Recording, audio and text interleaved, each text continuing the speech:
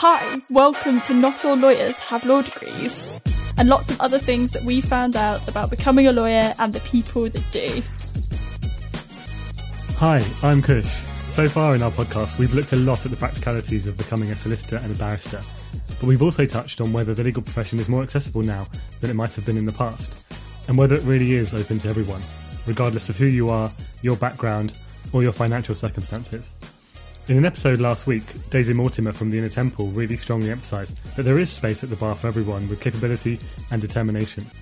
I want to talk a bit more about diversity and inclusion in the legal profession, and specifically what makes a law firm truly inclusive so that everyone feels welcome. So first, I spoke to Vaibhav Adlakar, a solicitor in Reed Smith's Regulatory and Investigations team, and winner of the Future Leader Diversity and Inclusion Award at Chambers Europe 2021.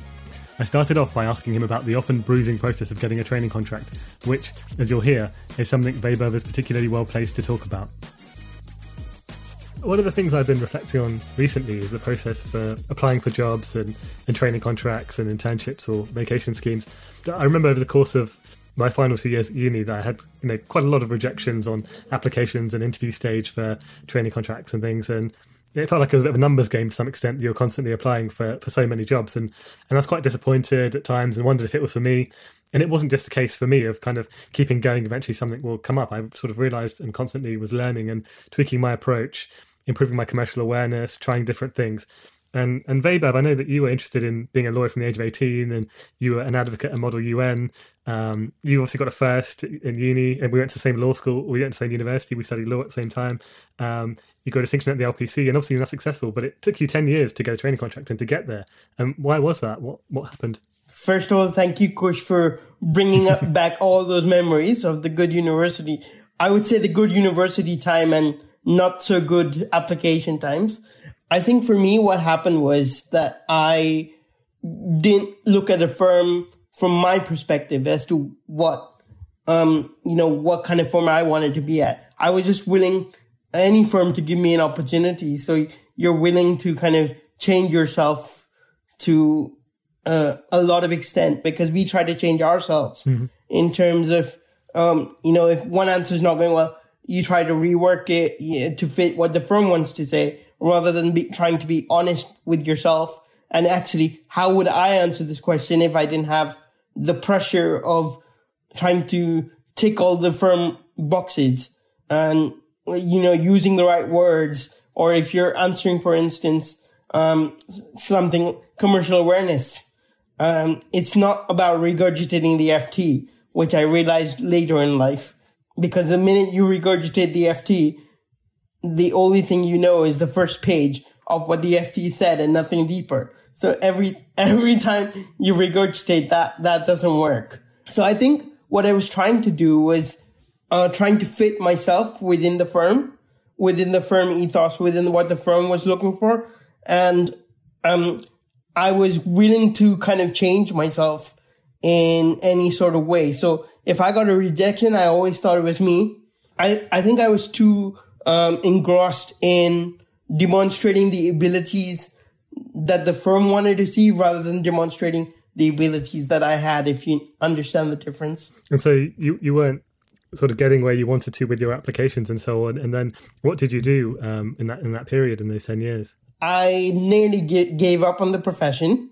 So that's not a good place to start when you have the mental aspect of, okay, I don't think I'm going to succeed in here.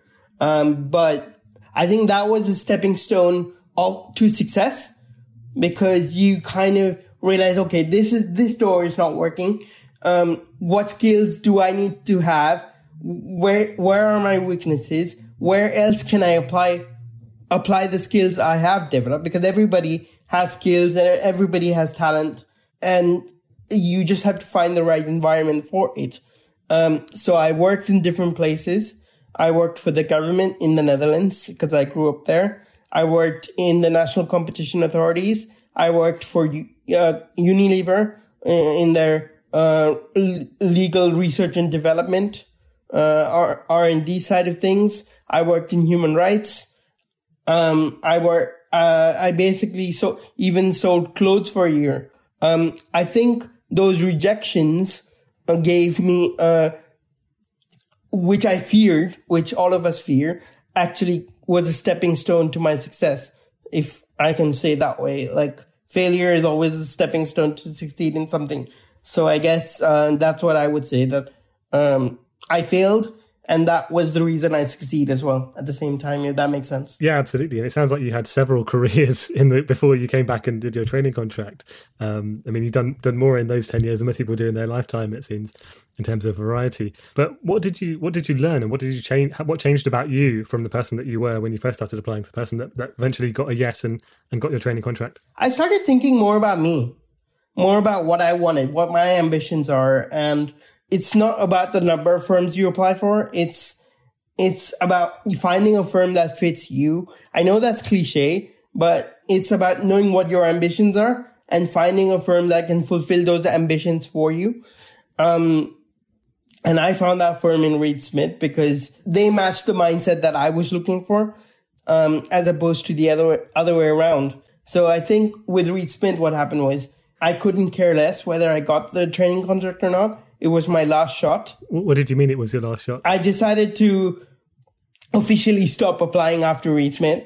And that was a realization that I had at the end of it, saying that actually it's not the be all or end all if you don't get training contracts. Even if you've got the biggest grades and things, it's not the be all or end all if you don't succeed. Because the thing we have with our students, and you know this well, Krish, I think law firms brainwash us as students when they present this cool environment that you want to be part of, and there's a competition going on as to, oh, you got the top 5, or you got this and you got that. And I remember going to visit a friend once who was disappointed that he got a training contract not in the city, and he would have rather been in my position of not having a training contract than having to do a training contract somewhere where he wasn't happy.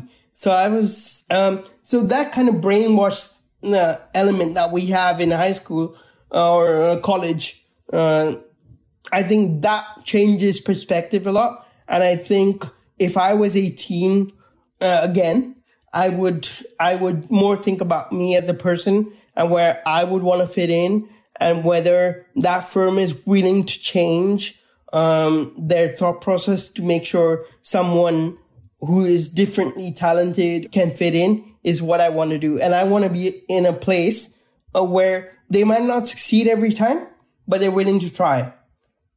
And I'd rather be in that place than the top law firm that thinks they're best in everything, and you have to fit them rather than they have to fit you. And what do you mean by sort of being differently talented, and firms that can be adjusted to you? What are you sort of looking for? What do they need to show you? We're talking about diversity and inclusion here, aren't we? So for me, diversity and inclusion is not a characteristic. It's not a category that you just fit into. It's a way of thinking. So for me, if you think differently, if you think outside the box, if you think that certain ways are not working, but we're willing to adapt for the right talent rather than the right client, which is a different way of saying things. It's the right talent versus the right client, because firms will adapt for the right client, but they will not adapt to change for the right talent. So I guess for me, I want a firm that looks at the ability of people rather than what they can't do. If you want to reject them for the right reasons, so that they can develop, they can see where they need to develop, then they can have concrete steps to which they want to work at. But so I want a firm that's willing to invest in the future. Diversity is, as I said, a way of thinking that fosters diversity of thought and culture of growth. So if you want to do a culture of inclusiveness, which is needed, be willing to embrace the change, be willing to understand that things that used to work about 20 years ago, or even 10 years ago, or 5 years ago may not work in the way that it is now. Diversity represents a different way of thinking. So it's time firms embrace that way of thinking, and rather than running away from it, help nurture that talent, nurture that way of thinking, I would say, and be able to understand how they may need to adapt.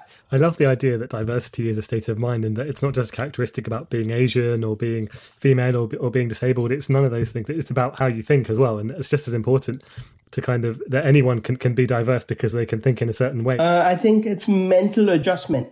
A lot of firms are willing to do physical adjustments and have policies that make you think, okay, they have all the physical adjustments and needs. That's all I need. But I'm also working with people. It's a people business. It's a service business. It's a client business. It's a colleague business. That's the mindset that you need to change. And someone who understands that is where you want to be, because they will then understand your ambition as well. Getting a training contract is kind of the first step to qualification and to building a career. But then, I mean, I remember for me, for example, working out which area is right for you, and for me, I kind of, competition law made a lot of sense to me because I studied law and French law. I like the fact that you could do transactions and litigation and advisory work all in one discipline, which isn't always the case everywhere else. And obviously you share that because you're a fellow competition lawyer as well, among other things.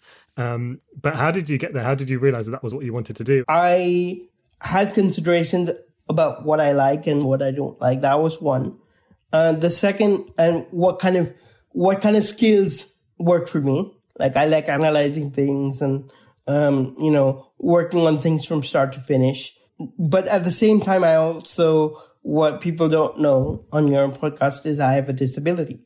So you have to think about what works within that environment, what works with your limitations, what works, in what your needs are and how the profession can work around that. So first of all, you have to understand that it's not all the law firm who make, a lot of people criticize law firms for, oh, you're not changing fast enough, or you're not changing, you need to embrace the change. And yes, they do. They definitely do need to embrace the change. They need to, as one of my partners put it, we are dragging law firms kicking and screaming, into the 21st century, whether they like it or not. And yes, they do need to change, but at the same time, you are the one that's going to help them make that change. You have to work with them on the inside to kind of help make that change that you want to see. So it's more of a collaboration. Regarding my career, so I did my 4 seats, and I had an idea that I want to be a transactional lawyer. So I thought I'd be a transactional lawyer. But what happened was that transactional law didn't work out the way I thought it would. For me, it didn't showcase my skills. It showcased what I was not so good at, and it didn't work out. So then having to then rethink your career, in the sense, in the middle of your training contract, having to reevaluate your options and rethink, transactional law is what you wanted, but it's not working out the way it was supposed to. Then with the help of Reed Smith, who then sat down with me and had a conversation as to what are your skills and where do you want to go, I entered into the regulatory domain. So, and I found out that in regulatory, you actually get paid for taking longer because you need to get it right. And it's perfect. So you're able to convert your weakness, what perceived weakness, into a strength, because you're able to understand that you taking longer, which is your perceived weakness in one side, is a strength on the other. So I guess that's how I got into the regulatory field.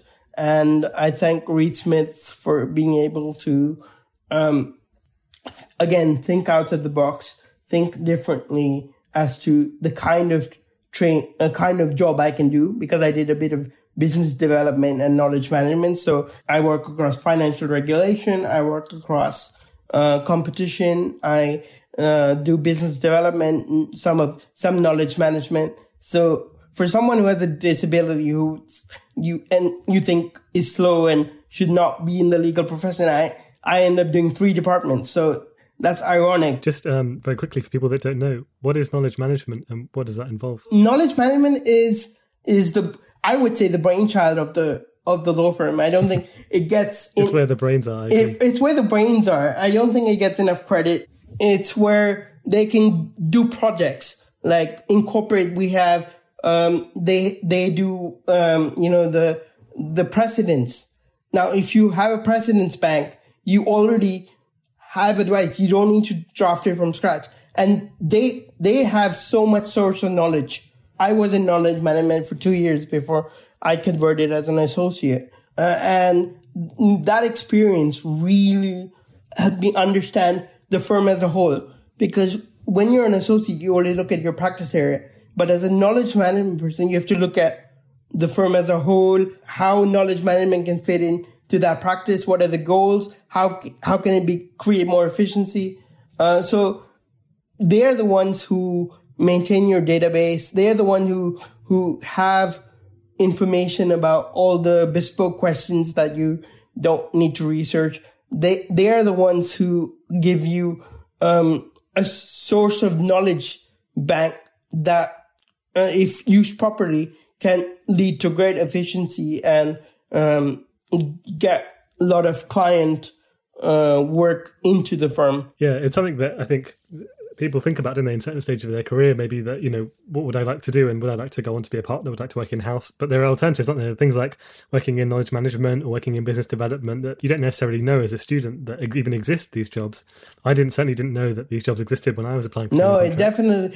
the point is that the way the profession is marketed, these jobs are, one, not considered. Two, you may think it's not valued, but from experience and from what we have seen in terms of facilitating collaboration, in terms of creating client efficiency, creating client work, knowledge management and professional support lawyers can easily help you do that and generate revenue for a firm. And yeah, and for you, you're sort of you're doing across 3 departments, I understand, and you're kind of doing competition work, regulatory work, knowledge management, business development. It sounds like you're in every department, basically. Yes, that is true.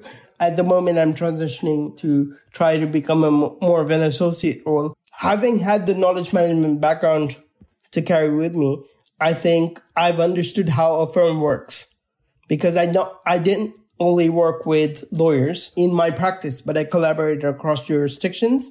But I also collaborated with business development, with marketing, with all the other aspects that you don't seem to realize, because us lawyers just think of our advice and it goes to the client and then we're done. And that's not the case when you're trying to present something or trying to present a big wide project, which might lead to client work. Those innovation teams, those marketing teams, those business development, knowledge management teams, really can play a role. But I think it's having the flexibility of in your own mind that you have to think about your career, not only from your perspective, but also what the firm business needs.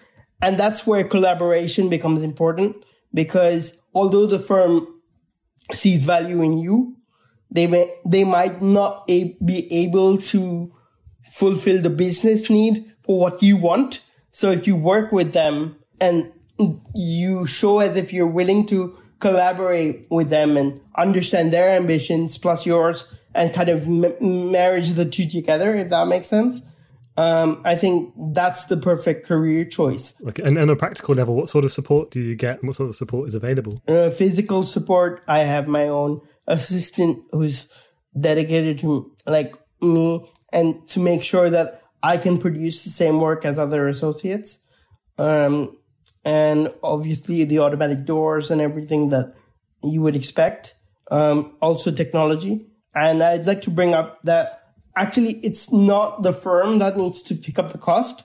You have things like organizations like Access to Work and other governmental organizations that can assist your firm to actually pick up the cost. So one of the things with hiring people with diversity, whether it's women, whether it's disabled people, whether it's BAME, it's how much is it going to cost me? Are they efficient enough? Especially because the value system is all about time recording. And until that changes, these are questions that we're going to have. But more important than that is the mental support of your colleagues who are willing to change their way of thinking, change the work that they normally give to a trainee or an associate, where they understand that might be more difficult. I find the easier stuff more difficult. So, whereas the difficult stuff more easy, which is a bit of a difference. And I would say I think my colleagues understand that and are willing to make that mental adjustment. Rather than someone ticking a box, they see me as someone who can make a valuable contribution. I think that's the difference.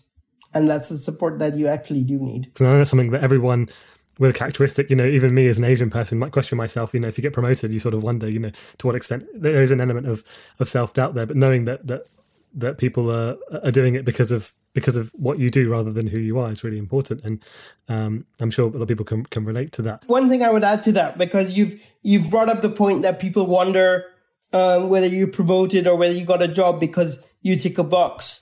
I have been asked that question before. And is it because of your disability?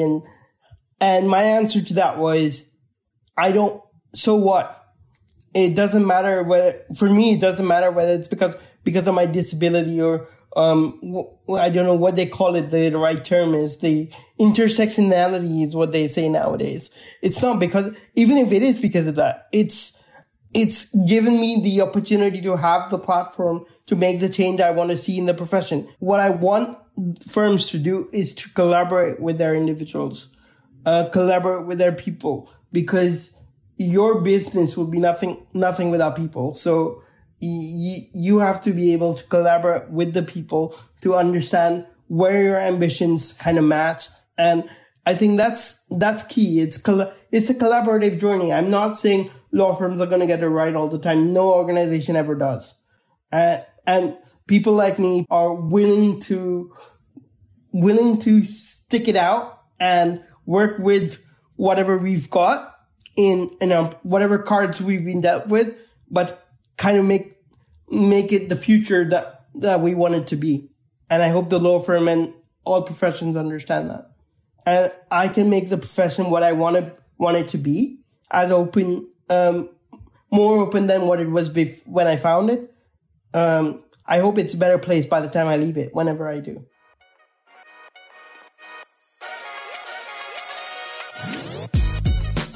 So that was Vaibhav Adlakar, Associate at Reed Smith.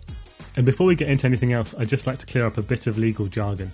At the top of the interview, I introduced Vaibhav as a solicitor, but his proper title is actually associate.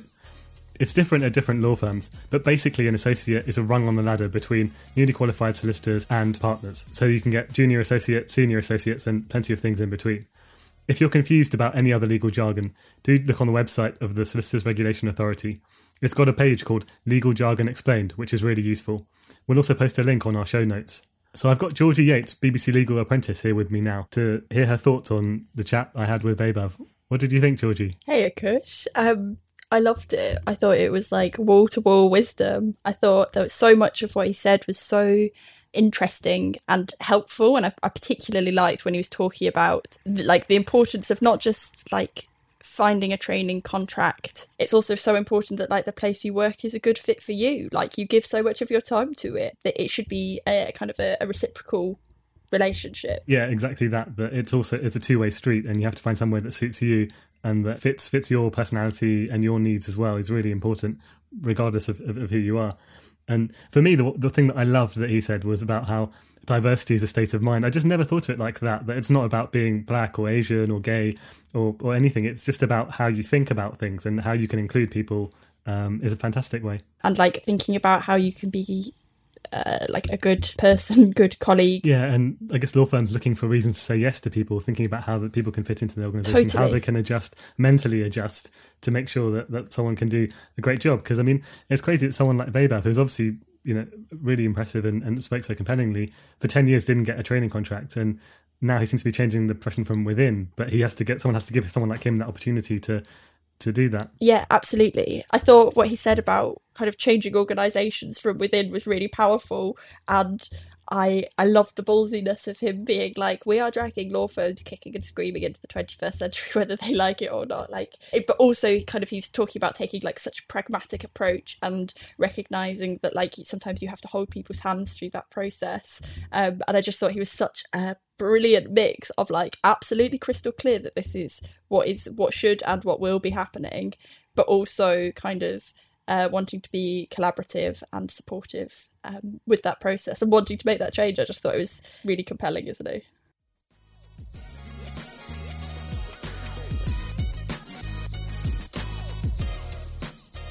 Sitting very quietly while I chatted to Vaibhav was another guest, Demi Rixon, the acting vice chair of the Law Society's Lawyers with Disabilities division, and herself an aspiring solicitor. Demi has an invisible disability, and after I spoke to Vaibhav, she shared some of the really difficult experiences she has had trying to get into the legal profession, experiences which show that some law firms have a very long way to go before they get to that diverse mindset Vaibhav talked about. Demi has some incredibly useful advice about disclosing disabilities to your employer, getting the right support, and about her strategy for finding a law firm with the right culture and fit for her. You can hear all that and some more chat with Vaibhav in the next episode. In the meantime, don't miss out on any of our episodes, which are on Apple, Spotify and Acast.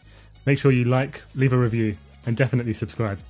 And you can find us on Instagram. Just search Not All Lawyers Pod and use the hashtag #NotAllLawyers. This has been Not All Lawyers Have Law Degrees from the BBC Legal Team.